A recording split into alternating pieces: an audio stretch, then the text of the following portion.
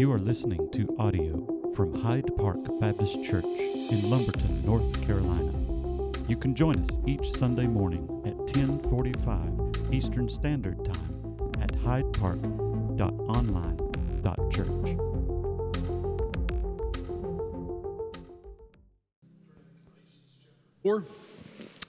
Galatians chapter 4, we're actually going to back up into chapter 3, but we're going to read this morning from Galatians 4. Kind of got a big bite of the apple to take this morning. Often when I'm planning these sermon series, which was months ago, I go through a letter like this and break it into the bite-sized pieces as the Holy Spirit leads. But this bite this morning is a little bit of a big bite, and I'm almost wishing that I divided it into two, but the Holy Spirit was leading me correctly then. He didn't get it wrong. I just hope that I can get it right this morning. Galatians chapter 4, verse 1. So we kind of drop right into an argument here. There's really not a good place to kind of start because Paul is going deeper and deeper into his argument for this church about that the salvation is by grace through faith, not of works. And so we kind of drop right in. So this is going to be a little bit choppy as we kind of jump in at chapter 4, verse 1. So he says, I mean that the heir, as long as he is a child, is no different from a slave, though he is an owner of everything. But he is under guardians and managers until the date set by his father. In the same way, we also, when we were children, enslaved to the elementary principles of the world. But when the fullness of time had come, God sent forth his Son, born of a woman, born under the law, to redeem those who were under the law, so that we might receive adoption as sons. And because you are sons, God has sent the Spirit of his Son into our hearts, crying, Abba, Father. So you are no longer a slave, but a son. And if a son, then an heir through God. Father, we pause this morning and we're thankful for the beauty and intricacy of your word. It is the full and complete revelation of who you are, what you are about, how you're working in the cosmos and in our lives individually. And Father, sometimes we just take it for granted. Sometimes, Father, we just skim through things, and Lord, you know I'm guilty of that as well, that what's meant to help us to see you high and lifted up, oftentimes, Father, just becomes one more thing on our list of things to do. That rather than approach your word with the understanding that it's going to change us every time that we read it, that every time we meditate upon it, it's going to do something in our life. And rather than approach it that way, sometimes, Father, we just approach it as though it's just another book with black words on a white page. And, Father, it's so more than that. It is alive. It is a living, breathing word that not only reads us, but changes us. And, Father, I'm amazed that every time I open it, the depth and the breadth of what those who inspired to write was exactly what I needed to hear, exactly at this moment in life, exactly, Father, what we're facing. And, Father, I pray that our love for your word will grow deeper. So, Father, guide us in it this morning. Again, Father, what Paul is arguing in this text, Father, I'm the best I'm going to be able to do is just hit the high points this morning. But, Father, that's what you led me to do. And I trust you that your word will not return void.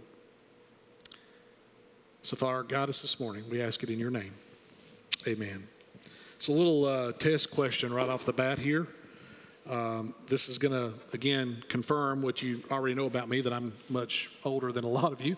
So I'm going to ask a question, and yes, I'm going to take the answer from someone in the crowd who raises their hand. Just let me tell you on the front end, I have no gift to give you if you get it right, other than just the applause and admiration of the people around you, okay?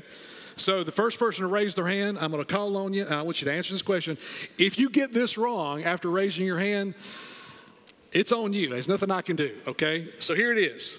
What do the characters A, S, D, F, and J, K, L, semicolon have in common? Oh, in the back, very back row back there. What is that?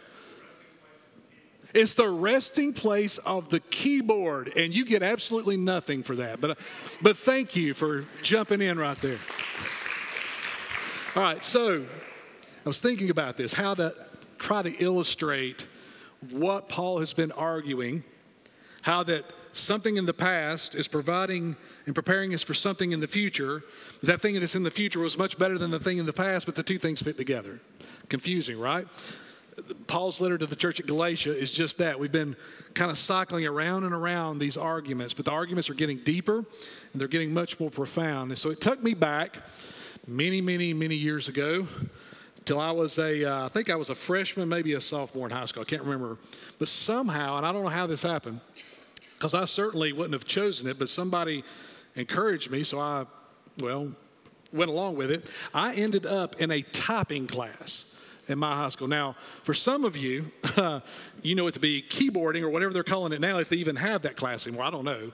But at that point, there was a big, huge classroom, and it was filled full of these ancient machines called typewriters. Now, they weren't so ancient that they were all mechanical, if you had the opportunity to see one of those. They were electronic, but nonetheless, there was no screens. There was no, yes, if you can imagine, there was a time before internet and Wi-Fi. And in those days, if you wanted to produce a document, you actually ran a piece of paper into this machine called a typewriter, and you would type.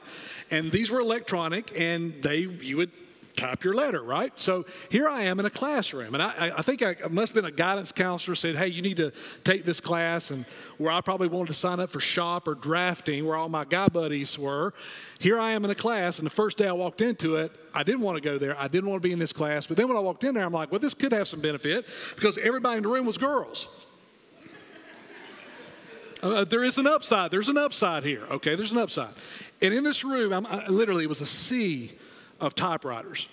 And you had one assigned, and the lady, Miss Alexander, she was tough. Her life was absorbed with helping teenage kids learn how to type. And buddy, she was passionate about it. And when she would walk around the class, she had a 3-foot-long yardstick.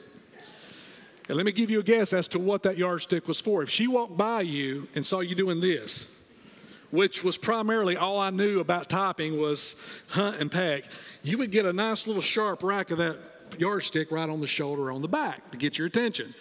To go back to that home place, which I didn't know anything about until I got in that class. And so here I am trying to learn how to type, and we have these goals that we would have to hit. Like each week, she wanted to see progress, and I'm just trying to survive. I'm like, I don't know how in the world I'm ever going to type 50 words a minute, because if I'm going to type 50 words, 58 of them are going to be wrong. I don't know how that's possible, but trust me, you're not going to be able to read what I type.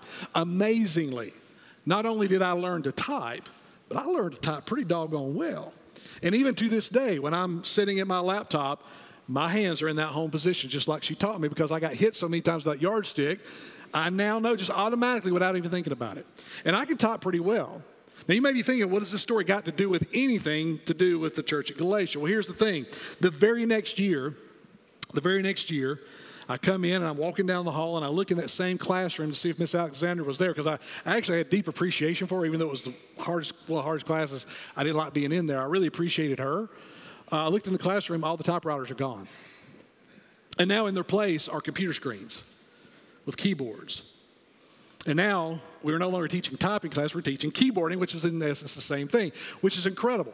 Because when I sit at my laptop, I still use the same exact tools that she taught me. And when I'm typing a paper or when I'm typing my sermon notes, I am still using the mechanics of what I learned my freshman year in high school, even though the technology that is sitting in front of me is far better and far more advanced than that typewriter that I sat in front of. My sister had a typewriter. She wouldn't let me touch it. Hers had the correction tape. You mess up, you hit this thing, and for those of you who I'm completely lost, if you're sub 40, sub 30, you're like, what is this guy talking about? It actually had whiteout built into the typewriter. You hit this thing and it would erase or at least cover over your mistakes. In that classroom, we had no whiteout at all. The mistakes were the mistakes. The computer, though, oh my goodness, folks, the computer. Microsoft Word, when I go up there and open it. And as a professor at a college and students are turning in papers and I'm looking at these papers and there's misspelled words in this paper and I'm like, dude, the software is underlining the word for you. What are you doing? That's where I kind of respond on the law side of the equation rather than grace. You're going to get some points taken off. But that computer is so much more advanced than that typewriter. But see, that typewriter prepared me for what I'm doing now. While I would never go back to a typewriter, The typewriter had an incredible purpose in teaching me how to type to prepare me for what was coming better. And if we could personalize the typewriter, if we could turn them into beings, the typewriter would say, the computer is what I've always wanted to be, but I know I can't be that. The power of a computer where it corrects for you. It shows me my grammatical errors and gives me suggestions. When I don't know of a word to use, I can go up here and click on thesaurus and it gives me suggestions all right there with no yardstick and no lady hitting me. It's awesome. But the typewriter prepared me for something better. Paul is going to talk about something better. He's been showing us how that keeping the law can never make us right with God. And so he's been circling around this argument over and over again. And yes, very repetitive, I get that. But I think where Paul's been going for the last couple of chapters, he's going to arrive here at chapter 4 in the verses that I just read. Because Paul is preparing this church, and for those who are inside this church, trying to divide it, to try to add law back to grace in the gospel. Paul says, wait a minute, there is something better that God has for you. And if you try to keep the law, if you try to just be a good little boy or a good little girl and try to impress God, you're going to forfeit that which is better. In other words, it's like, well, I know there's a computer, but man, I love this typewriter so much, I'm just going to stay right here when the rest of the world has moved on. Paul is going to introduce another set of arguments, and what he's going to do is he's going to contrast what happened with Abraham in Genesis chapter 12 and Genesis 15 and 17. And he's going to contrast that with what happened with Moses on top of Mount Sinai when God gave Moses the law to give to the people. Because here's what's happening. The people inside this church, all those many years after the Mosaic law was given, these were Jewish people who were inside the church, and they were saying to the people in that church that yes, put your faith in Jesus, but you also must do these things if you want God to be happy with you and to accept you. You must keep the law. You must do what Moses said. So here's what happens. Instead of focusing on the promises of God, they focused on all the works that you're supposed to do to impress God. And by impressing him, then you're going to gain his favor, and then you can enjoy all of the promises. But you can't enjoy the promises until you keep the law. So what they were doing is they were viewing the promises of God through the lens of the Mosaic law. And as such, everything that they did was about, well, getting in good with God. We're not that different. We're not that different at all. Because we still look at God's grace through the lens of the law. We still look at what God has done and what Christ has done on our behalf. And as a follower of Jesus, we have this tendency, especially when we make a mistake, to revert back to this idea that I've got to do better. I've got to do more things. I've got to impress God with all my works. And it's incredible how we default back to this position of viewing God's grace through the lens of the law. That rather than resting in his promises, we revert back to trying to impress him with how good we are. All the while knowing that we're not that good at all. Paul has made quite a few arguments, and the last argument that we looked at back before Christmas was that previous parts of chapter 3, if you remember, there were 6 Old Testament verses that Paul pulled out to make an argument. That argument was justification is by faith alone. In other words, to be right with God is through faith, not through works. He also makes the argument that the promises given to Abraham include the Gentiles, which just really freaked a lot of people out. It was one of those tensions in the early church that you mean that God is doing something among those people who are non-Jewish people? So Paul makes these arguments through 6 verses out of the Old Testament, 5 out of the law and 1 out of the prophets. So this is going to raise an obvious question in this church among those who are trying to hear what Paul has to say and among those who are trying to split the church over this issue. And here's the question. Well, if the law doesn't make me right with God, then what good is the law? If the law can't bring me into a right relationship with God, then do we even need the law? Do we even need to pay attention to it? Do we even need to be keeping it? Now, for those who are inside the church trying to split it, they would never, ever jettison the law. Never. But for the church, what is our obligation to the law of Moses? Now, when we say the law of Moses, I want to be clear. that law that was given to Moses by God on this mountain, and it included three aspects of the law. There were ceremonial laws. These laws were how they were to offer sacrifices. The book of Leviticus fits in well here. And how they were to approach God and how they were to establish the priesthood. There was the moral law. This is what we understand in the Ten Commandments. Those moral absolutes that God expected of his people. And then there was these civil laws. These laws is how the Israelite nation was to live alongside one another. That if you accidentally kill my ox, then you have to restore that. And that was included in the law. So when I say the law, all of that, the moral, the ceremonial, and the civil law, all included together, these people were saying, you've got to keep it all. You've got to keep it perfectly if you want God on your side. Listen to what Paul says. Let's back up in chapter 3, verse 15, because we've got to go back to kind of lay the groundwork. We kind of started at the end and we're backing up. So back up to verse 15. So what Paul is going to do is he's going to address this question or questions that are going to arise. He's anticipating these questions. So he starts out in verse 15 and he says, to give a human example, brothers, even with a man-made covenant, no one annuls it or adds to it once it has been ratified. So Paul is going to address this issue of the covenant versus the law. And the first thing he says in general, he says, when two people come together, they sign a contract. Maybe it has to do with land, like where my boundary is versus your land. And we're going to come together and we're going to agree that this is the boundary of our land, and I'm going to have my sheep over here and you're going to have your sheep over here. And two landowners would come together. They would ratify a covenant kind of like what we'd understand as a contract. And one of the ways that they would do that was prescribed in their culture was they would take an animal. It could be a lamb, it could be a bird, it could be an oxen, and they would slaughter this animal. They would, and listen, I know it's gory, it's gross, but just hear me out. They would cut the animal in half, and they would lay one half over here and one half over here, and these two men would stand between those two pieces of a carcass. They would shake hands, and that would ratify the covenant. And in essence, what's happening is they're saying to one another, if I don't keep the aspects of this covenant, let happen to me what happened to this animal. That was their culture. So what Paul is going to argue, he begins his argument with an example, and he says, in that kind of a situation, no one can annul it or add to it once it's been ratified. In other words, once that contract has been established, you can't just show up later, a week later, a year later, 10 years later, and just change it or ignore it or set it aside. It is binding. And if that is true between two individuals, two human beings, look where he goes next. He says, now the promises were made to Abraham. So if that is true between two men talking about a piece of land, how much more true is that when God makes a covenant with Abraham and ratifies it? What is the opportunity to change that? If God has said this is the agreement, who in the universe is going to step forward and say, no, that's not really what God said. Let me change that up for you. So Moses, given the law, notice what he says.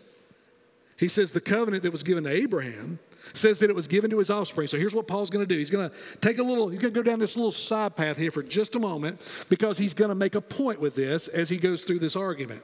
He says that it was made to his offspring. It does not say to offsprings, referring to many, but referring to one. The covenant promise says that the offspring of Abraham, that these promises would be fulfilled in the offspring. Now, when you read that, you think, well, that must mean the many children that Abraham would have, right? All the descendants of Abraham. Paul says, nope, that is not what was meant in that covenant, that the offspring refers to one, not many. And that offspring is none other than Christ himself. So get this. In Genesis 12, God speaking to Abraham about the covenant, built within that covenant is the gospel itself, centered none other than in Jesus himself. That the offspring referred to in that covenant is talking about Jesus who would come many centuries later. Verse 17. Now this is where Paul is going. He says, this is what I mean. The law, which came 430 years after, does not annul a covenant previously ratified by God, so as to make the promise void. So here's what Paul's doing. Paul's saying for those of you in the church of Galatia, for those of you who are now adding the law to the gospel, let me tell you what you're doing. You are forfeiting a promise that God made to Abraham that was centered in Christ all those many years ago. Now for those who were Jewish Abraham, man, he's the father of the nation.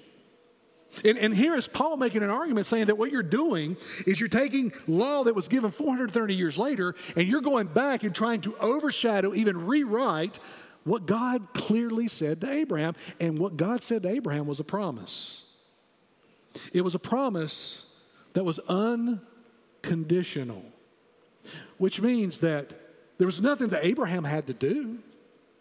God didn't say to Abraham, hey, if you'll be good and you'll do these things, you do them well, and you tithe and give to the local priest, and you do all that. Look, if you'll do those things, then these promises will be yours.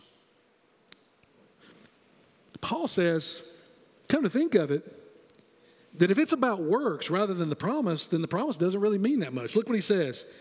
He says that to make the promise void, for if the inheritance comes by the law, it no longer comes by the promise. Here's what Paul's saying. Simple. It's very simple what Paul's saying. Paul's saying, look, if you're going to adhere yourself to the law and trying to do good works to please God, to earn his favor, then what you are doing in that same moment is forfeiting the promise that God made to you. And that promise is fulfilled in Christ, and that promise has some incredible, beautiful, benefits. So church, make sure you understand that when you kind of try to add to God's gospel by doing good works, and you don't take God at his word, it says that you, being justified or made right with him by faith, that you are now righteous. When we try to add to that, what it does is it forfeits the very promises of God. Why is that? This is really important. Why would it forfeit the promise? Well, think about it. If God makes a promise, the responsibility of keeping that promise is on him. Now, what happened with Abraham in that moment in Genesis 12, 15, and 17, especially in 17, God makes a promise to Abraham, and he ratifies that promise, that covenant. But make sure you understand that God didn't say to Abraham, as long as you do these things conditional, then you'll inherit the promise. That's not what God said. God said, this is my unconditional promise to you, and I will fulfill it, and it will be fulfilled in none other than the offspring, not many but one, Jesus. But if you try to keep the law, you forfeit the promise. God is good, and he's going to keep his promises. But if you try to do it yourself, guess who the responsibility shifts to? You. So if you're going to try to earn your way into heaven, if you're going to try to earn your way into the kingdom by doing good works, then here in essence what you do, you forfeit the promise and all the benefits that come with it, because you're not relying on God, you're relying on yourself. Do you see the difference? It's like typing on an old typewriter when there's something far better. He says you forfeit the promise. He says, but God gave it to Abraham. God gave it to Abraham as a promise. Unconditional. And in fact, when God gives Abraham the covenant promise, and when God ratifies the covenant, guess where Abraham is? Abraham's over here asleep, in a trance. God says, I will keep this promise, and this promise will be fulfilled in your offspring. But yet in this church at Galatia and today, we tend to view God's promises through the lens of the law. If you've been in church any amount of time, if there's ever been a point in your life where you've wrestled with, am I born again? There was a time in my life years ago I wrestled with that. And I've had many conversations through 18 years of ministry with people who are really wrestling with, am I born again or am I not? And when I have that conversation with them, and the first thing that's going to happen, I just had a conversation like this week. The first thing I'm going to do is I'm going to bring you to God's word. You see, your salvation is not based upon whether the hair stands up on the back of your neck or not. Salvation is not based upon how you feel today. Salvation is not based upon some feeling. Salvation is based upon the truth of God's word and your faith in Christ. That brought you from death unto life, not a feeling, not an emotion. And no mistake you'll ever make will take you out from under that, out of God's grace. But the conversation often goes like this, is when a person's wrestling with it, they all begin to point to things they've done wrong since they've put their faith in Jesus. And they begin to think about, well, I did this wrong and I did that wrong, and God's got to be angry with me and he doesn't like me anymore, so therefore I don't think I'm saved, or maybe I was and maybe I'm not, and maybe I lost it. And I bring them back to what Scripture says, That nothing will separate you from the love of Christ, neither height nor depth, nor no created thing in Romans chapter 8. John chapter 5 says that if you put your belief and faith in him, you have crossed from death unto life. That's one of my favorite verses, John 5:24. But we are quick to begin to view God's grace and his gift of grace to us. We are quick to begin to view that through a lens of the law, as if we have to do something to earn it.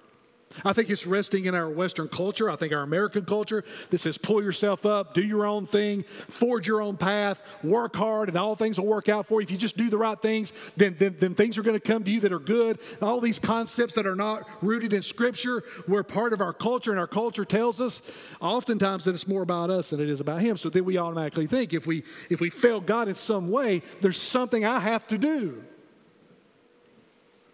But Paul, over and over again, is arguing the point that the law cannot change who you are. It can only point out who you really are. That's where he's going next. What good is the law then? And is the law greater than the promises of God? Is the law of God, what happened on Mount Sinai, is it greater than the promise that was made to Abraham? Notice verse 19. Paul anticipates the question. He says, why then the law? Paul says, well, it was added because of transgressions. You see that word transgressions? When we read the Bible specifically in the New Testament, we'll see words like sin. Well, what is sin? Sin is the missing of the mark of God's standard. God says, this is what I expect of you. We do something else. We miss that mark. That's sin. Rebellion against God, that is sin. But this word transgression is very specific. It's only used a few times in the New Testament. The word transgression means to consciously rebel against God, to know what God expects, and to consciously choose the opposite, to do our own thing. That's a transgression. Paul says the law was added to not only reveal the transgressions, so God provides a standard. This is what he expects. And then we choose to reject that. And when we do, that is the transgression that he's talking about here. He says that the law is given for that purpose. But notice this. It was added because of transgressions until the offspring should come. So the first thing I need you to know about the law, the purpose of the law, why the law was given is, first of all, the law is temporary. Right there, Paul says that the law was given until the offspring would come. Well, who's the offspring? He's already identified him as Christ. That when Christ comes, he's born into this world. He lives a perfect life. He fulfills every aspect of the ceremonial, civil, and moral law, fulfills it perfectly because he was perfect. Now, he does that not only to show that this is what God expects, but he did it on our behalf. He kept the law on our behalf.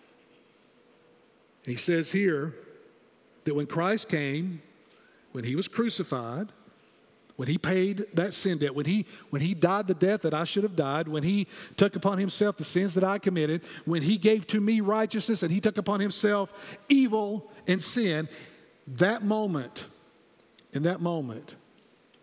Jesus Christ fulfills the promise of Abraham, and that Abraham would become a blessing to all nations. In that moment, the law ceased to have bearing upon us.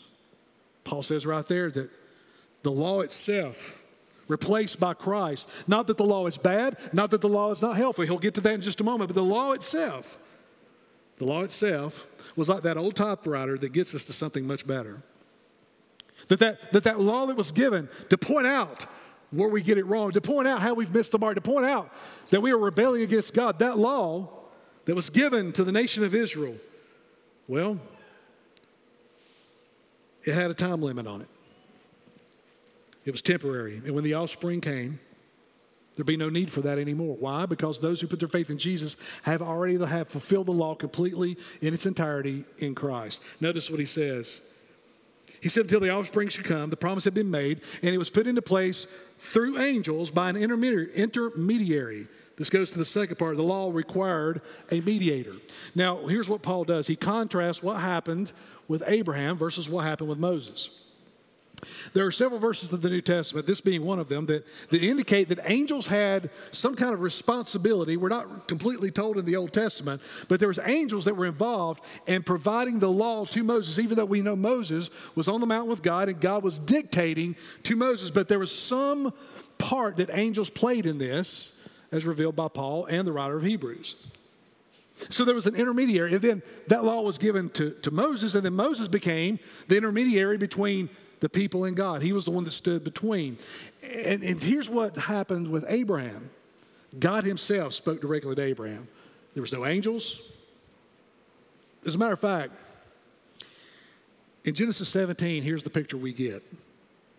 God commands Abraham to take those animals and cut them in half. Remember how we ratify a covenant? We cut an animal in half. We lay the carcasses to one side and to the other. He is commanded to cut several animals in two, with the idea, certainly, that Abraham was thinking that he and God is going to stand in the middle and they are going to ratify the covenant. But you know what happens? God comes down. Instead of Abraham standing between the animals to ratify the covenant as though he is responsible for one aspect of the covenant, Abraham is over here asleep in a trance, and God passes between the carcasses. In other words, he's saying that not only is the covenant unconditional, but the covenant is completely dependent upon him. In other words, Abraham is over here asleep. God is the one who will fulfill the promises. It is not based on whether Abraham is good or bad. It doesn't matter if Abraham rebels or not. The promises that God has made, they will come true. And that promise will be fulfilled in none other than Christ himself until the offspring should come. This intermediary, Paul is saying that covenant promise was better in the sense that it required no person in the middle. It was all on God. And God himself was the one who spoke to Abraham. The law was temporary. The law required a mediator. The law cannot give life. Verse 21, is the law then contrary to the promises of God? What was the old typewriter contrary to the computer? No. That was providing an opportunity for us to anticipate something better. Paul says that the law is not contrary to the promises of God. Certainly not, for if the law had not been given, for if a law had been given that could give life, then righteousness would indeed be by the law. So if there was a law that God could have given that would have provided life, well, the creator of the universe certainly would have provided that. The fact is that the keeping of the law is focused more on you and your ability rather than on God, the one who makes the promise. He says, then righteousness would indeed be by the law, but the Scripture imprisoned everything under sin. The Scripture imprisoned everything under sin. Not only can the law not give life, but the law cannot remove sin. It can only reveal it. In verse 22, the Scripture imprisoned everything. Think of the law this way. The law was placed as a boundary on the people of God to say, live within these boundaries. If you cross out of these boundaries, not only is it going to harm you, it's going to harm your testimony. It's going to undermine our relationship. So stay within these boundaries. So I'm going to imprison you within these boundaries. And while you're there, keeping the law, you're going to wish for something better. The reality is the law cannot remove your sin. It can reveal it. Just like the stop sign on I-95 that says 60, the big flashing one now that has the blue lights. When you're going too fast, you think there's a cop behind you, which you've already gotten used to it now, so you've already went back to speeding. That's probably more confession than it is anything. But nonetheless, you see that, you see the sign, right? You're going and the sign says, and I don't know if you've noticed this, but the speed limit's 60, but the blue lights don't go off until you hit 66 or 67. So guess what I do? I drive 65 while I'm in front of that sign. Confession. Here's why. That sign, no matter how many they put up, can't change my heart. What's going on in my heart at that moment? Well, I'm running late. I got to get somewhere. I'm just that important.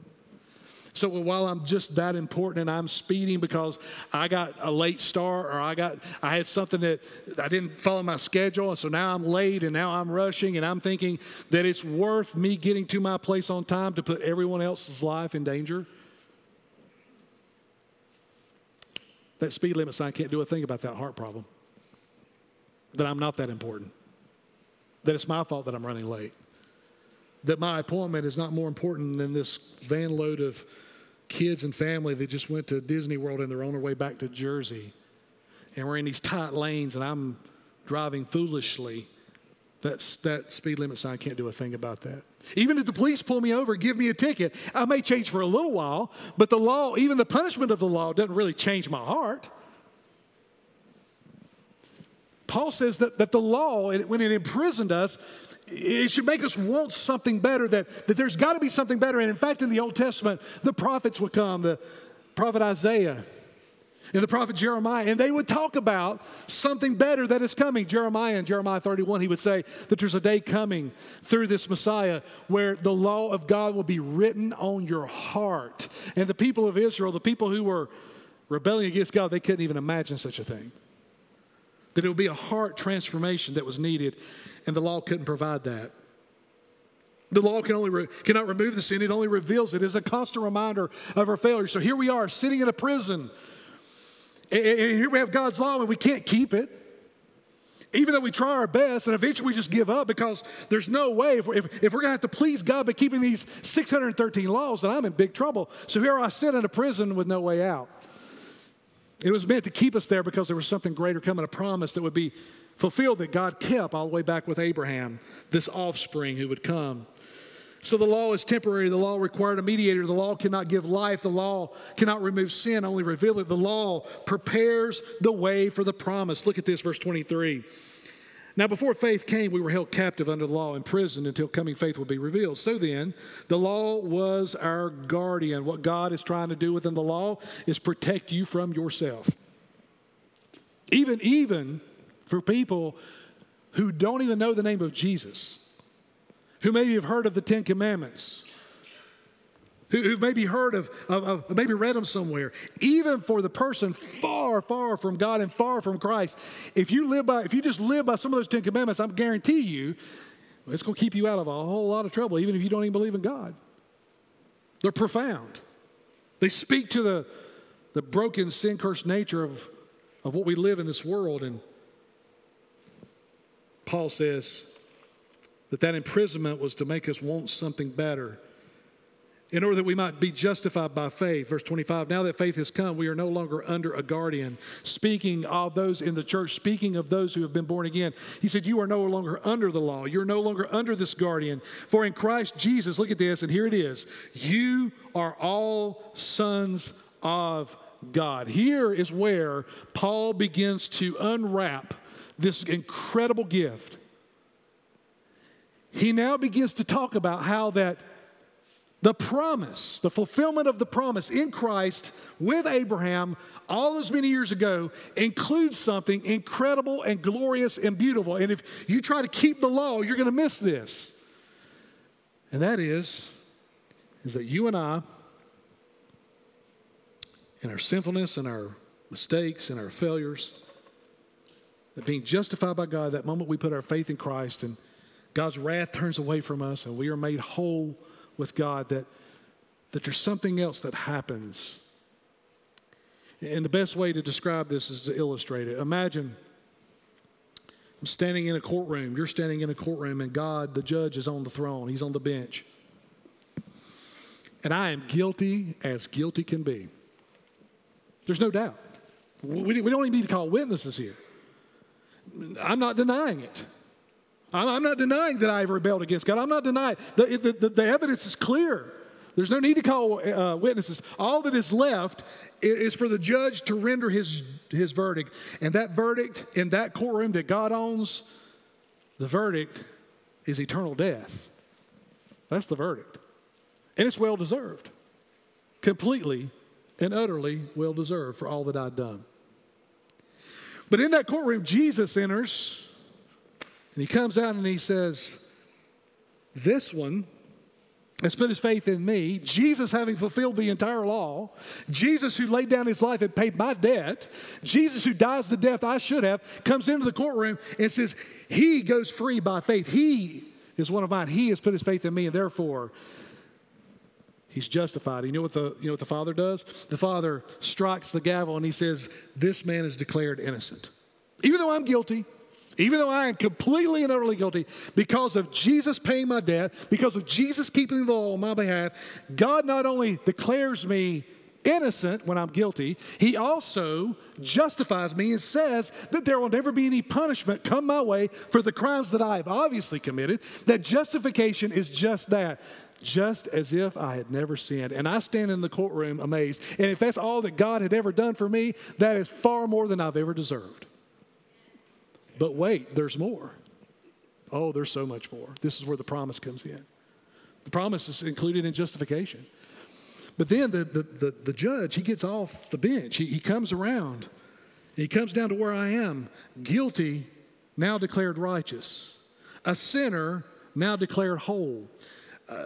Someone who was evil and my heart's intent was rebellion has now been set free. But wait, God comes down. He puts his arm around me and he says, not only are you set free, but you are now my son. And I'm going to take you home. Now, I didn't deserve justification. There's no work that I did to earn that. But folks, let me tell you, I certainly didn't deserve adoption. It's not as though I was such a good little kid. God was so enamored with me because I was so good that he just had to come down and take me home. That's not it at all. I was deeply rebellious and deeply evil. The contents of my heart were constantly on myself. I was filled with arrogance and pride even at 16. For God to justify me, that's one thing, but for God to adopt me, folks, that's the promises. If you continually try to keep the law to please God, you're going to miss out on the promises. Listen to what he says. He says, verse 29, and if you are Christ, then you are Abraham's offspring, and you are heirs according to the promise. In these verses, Paul throws 4 words that he hasn't used yet in this letter. It's inheritance. That we have an inheritance that we don't deserve. He says, you have a promise that it's not up to you to keep. That it was made all the way back to Abraham, and it was an unconditional promise, and God is going to fulfill that promise in Christ. He also talks about the covenant for the first time. He talks about it, but he doesn't mention it. Here he does. And then this last word, adoption. You see, the law cannot provide what the promise does. The law cannot provide justification, being good, impressing God. It will never bring you to a place where your sins are forgiven and, get this, even forgotten. But the promise will. Specifically, Jesus, who is the promise. The promise provides adoption where the law can never do that. The law can just point out how far you are from God, but it can never bridge the gap. So what does it look like to be a son or a daughter of God? Listen to what he says, verse 3, chapter 4.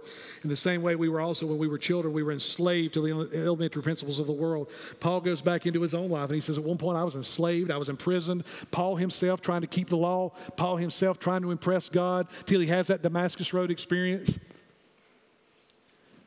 Paul looks back and he says, the elementary principles, those things that I thought was going to fix my problem with God and make me right with God, those things would never be able to do it.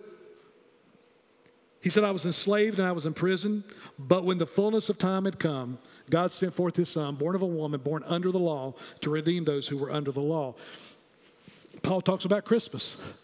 He talks about Jesus' first coming in Bethlehem, and he says that son that was given, that he will write in Philippians 2.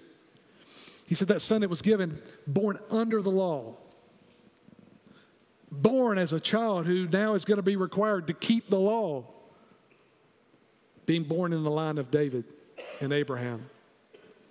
Well, guess what? Not only did he keep it, he kept it perfectly. He said that he was born under the law to redeem or to purchase back those who were born under the law who could not keep it perfectly.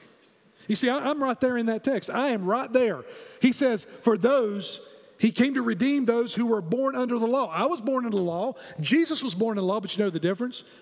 Him being God in the flesh, he kept every bit of the law perfectly. Me being in the line of Adam, I can't keep it enough. I'll never be able to. But Jesus came to redeem me from that, to set me loose from the prison, to set me free from the enslavement.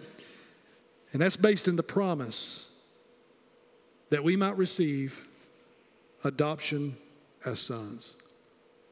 And because you are sons, God has sent the Spirit of His Son into our hearts, crying, Abba, Father.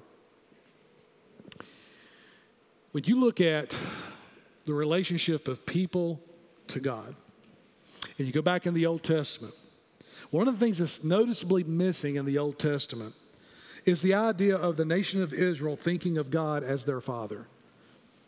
It's less than a dozen verses in the entire Old Testament. And most of the time when that's being referenced, it's either referenced from a time where the nation is now sinful and God is trying to correct His son. Hosea chapter 11 says that the nation of Israel was God's firstborn son. But when you look at the Old Testament, the whole of the Old Testament, you don't find a lot of references of people referring to God as Father. And by the time we get to the New Testament, and by the time we get to Jesus and His ministry, Him calling God His Father, well, it confuses the disciples, but it infuriates these same religious rulers who are trying to tear the church of Galatia apart. The first time that Jesus refers to God as His Father is in John 5. And Jesus comes along this guy who's at this pool of water, and he's trying to get into the water to be healed, and people keep getting in his way, and he can't be healed. So Jesus just heals him on the spot and then walks away. This guy then takes up his bed and walks, and the religious rulers are offended by this because what's this guy doing on the Sabbath? He's not keeping the Sabbath. So they approach him and say, how is it that you're now made whole? And he says, well, this guy, he didn't even know who it was. This guy comes and heals me. And you know what? Instead of celebrating that, instead of going, wow, that is the most awesome thing we've heard today, you know what they do? They get offended that this guy had the audacity to heal a guy on the Sabbath. You see, that's what the law does. So later, Jesus comes back to the guy, and he now knows who Jesus is. His sins are forgiven. And then Jesus calls God His Father.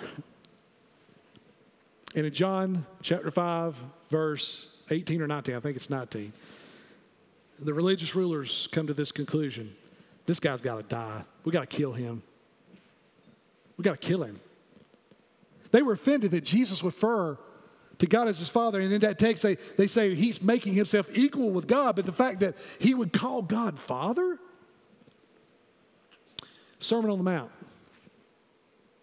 Jesus, Matthew 6. The disciples are interested in wanting to learn how to pray. Because Jesus prayed like no one they'd ever heard.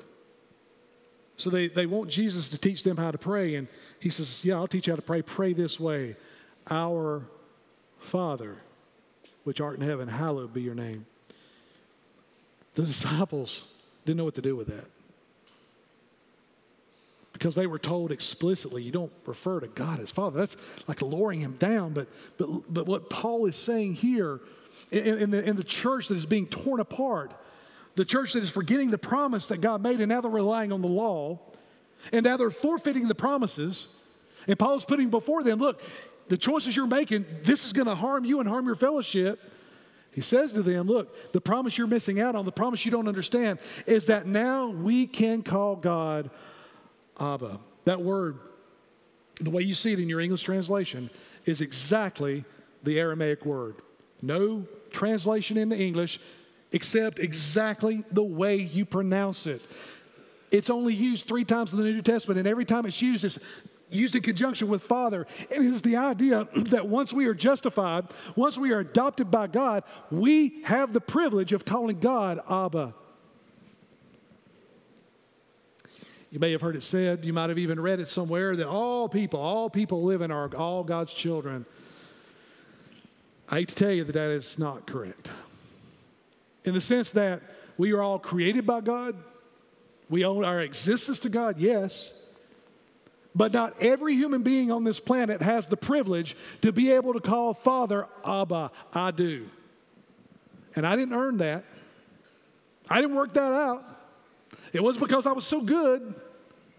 It's because God in His grace justified me and adopted me, and now I can call Him Father. What does that mean? What does it mean to be adopted by God? I'm going to give you a few things as we close. First of all, to be adopted by God, to be right with Him, to be justified, reconciled, and adopted, which all comes at that one moment when we express faith, It means he will meet our needs because he's a loving Father. God will meet your needs. He has done it for me thousands and thousands of times. He's met needs in my life that I never even got to ask for. He's given me things that I needed that I didn't even know I needed. God is such a good Father, and he is such a present Father. He knows what I need before I even ask, and so many times out of his good grace, he's given me those things before I've even asked it. And then even when I ask, he's given them. Now, that's not always exactly what I thought, right? God, it is sovereign. He's never going to give me something that's bad for me. So therefore, my idea of good and his idea of good may be different, but that's okay. Because God is a good Father, and he will meet your needs. I don't know what kind of earthly father you have or had in your past. I just know that by hearing some of your stories that we've done life together, that maybe your father or your mother or both together were not somebody you look to as role models. And maybe there's still pain in your heart and in your life from things that you desperately needed as a kid that was just laughed off or ignored. The Father that I'm talking about, who adopts you through his grace, that Father will never be an absentee father in your life. And he will always provide that which you need. Number two, he will never abandon us even when we fail. Maybe the home you grew up in, love was conditional. Meaning that as long as you did what the parents wanted, you were loved and you were accepted. But if you messed up, if you missed the mark, if you break a commandment or a rule in the house, then love was pulled back as part of your punishment. Do we not sometimes take that exact mindset and apply that to God? We all fail, we all miss the mark, we all make mistakes, but in that moment we begin to think exactly the way we thought maybe in the home we were raised in, that God is now angry with me and he's pulled his love back as part of punishment. That is not who God is. And by the way, it is unfair to place on him human characteristics that he's not even capable of. That God, in adopting you, he will never abandon you. He will never leave you. Your feelings, sometimes you may feel like he's abandoned you, but trust me when I tell you, on the authority of God's word, your Father has never abandoned you. Number three, he will guide you, equip you, and empower you to accomplish his purposes. And he did that at the very moment you were born again. He gave you the power of his presence, called the Holy Spirit, who now lives in you. The gift of the Holy Spirit in you is to equip you, to empower you, to convict you, to hold you accountable. He's provided all that you need. Number four, your Father will always respond to your cries for help. Whether it be a mistake that you've made or you're the victim of something else going on in your world, God always, as an adoptive Father who is never absent, your Father hears every cry and every need that you have. Even though it seems, again, our feelings feel like, oh, he's nowhere around. In fact, he is very present, very near to those who are brokenhearted. He will always respond. Number five, this one's not so pleasant, but it's true nonetheless. He will correct us when we stray. Any good father is going to correct his kids. Any good mother is going to correct their kids. Here's what I want for you, and I'm giving you this. I'm wanting you to do this because this is what is best for you. When you stray out of that, you should expect a good father, a good parent, to step in that moment and say, whoa. We got to correct that. You and God are not best friends forever. He is your friend, and he loves you, but he loves you enough to tell you the truth. And sometimes that truth comes in the form of correction. And if you've never experienced the correcting hand of God, that should very much concern you. The Bible says, and the whole book of 1 John is talking about how that we as his children are going to want to follow his commandments, not to earn his love, but as an act of worship back to him. So therefore, when we stray, we can expect the Father to bring correction through the Holy Spirit. If that is not happening in your life, if you can live any way you want to, it may be that God's not your Father, because he always corrects. Number six, he is our refuge and strength, a very present help in danger. You're having to face hardship in your life. He's your refuge. You're getting weak and trying to face what you have in the face. He is your strength. He is there when danger comes, and he will protect you. Number 7, he knows how to give good gifts to his children. God is a gracious God, a generous God, a giving God, and he gives incredible gifts to his kid. But let's be honest, at that moment we were justified. If God never gave us anything else, that's more than we've ever deserved. By being adopted by him, forgiven by him, and made whole. And then finally, he has prepared a place for us, and we will join him there. If God is your Father, not only is he with you now, but you will be with him for eternity, because the Father is preparing a place for us. Jesus said, I go to prepare a place, and we will be in that place. Those of you who've had loved ones pass on who are in Christ, they are in that place now, fully restored. So as Paul has done so many times before, he places 2 options in front of us. And whatever you choose has serious circumstances connected to it. You can live your life by trying to please God through the law, which then forfeits the very promises that God has made. Or you can trust Christ, the offspring, place your faith in him, and receive it all. And be a recipient of the promises of God, by which then the law becomes an act of worship back to God, not as something to earn God's favor. Which shall you choose? Which have you chosen? I believe you know. And if you've chosen wrong, the beautiful thing about God's grace is he's calling you to rectify that this morning. Thank you for tuning in to this week's sermon. For more information about Hyde Park Baptist Church, please check out our website, hyde-park.org.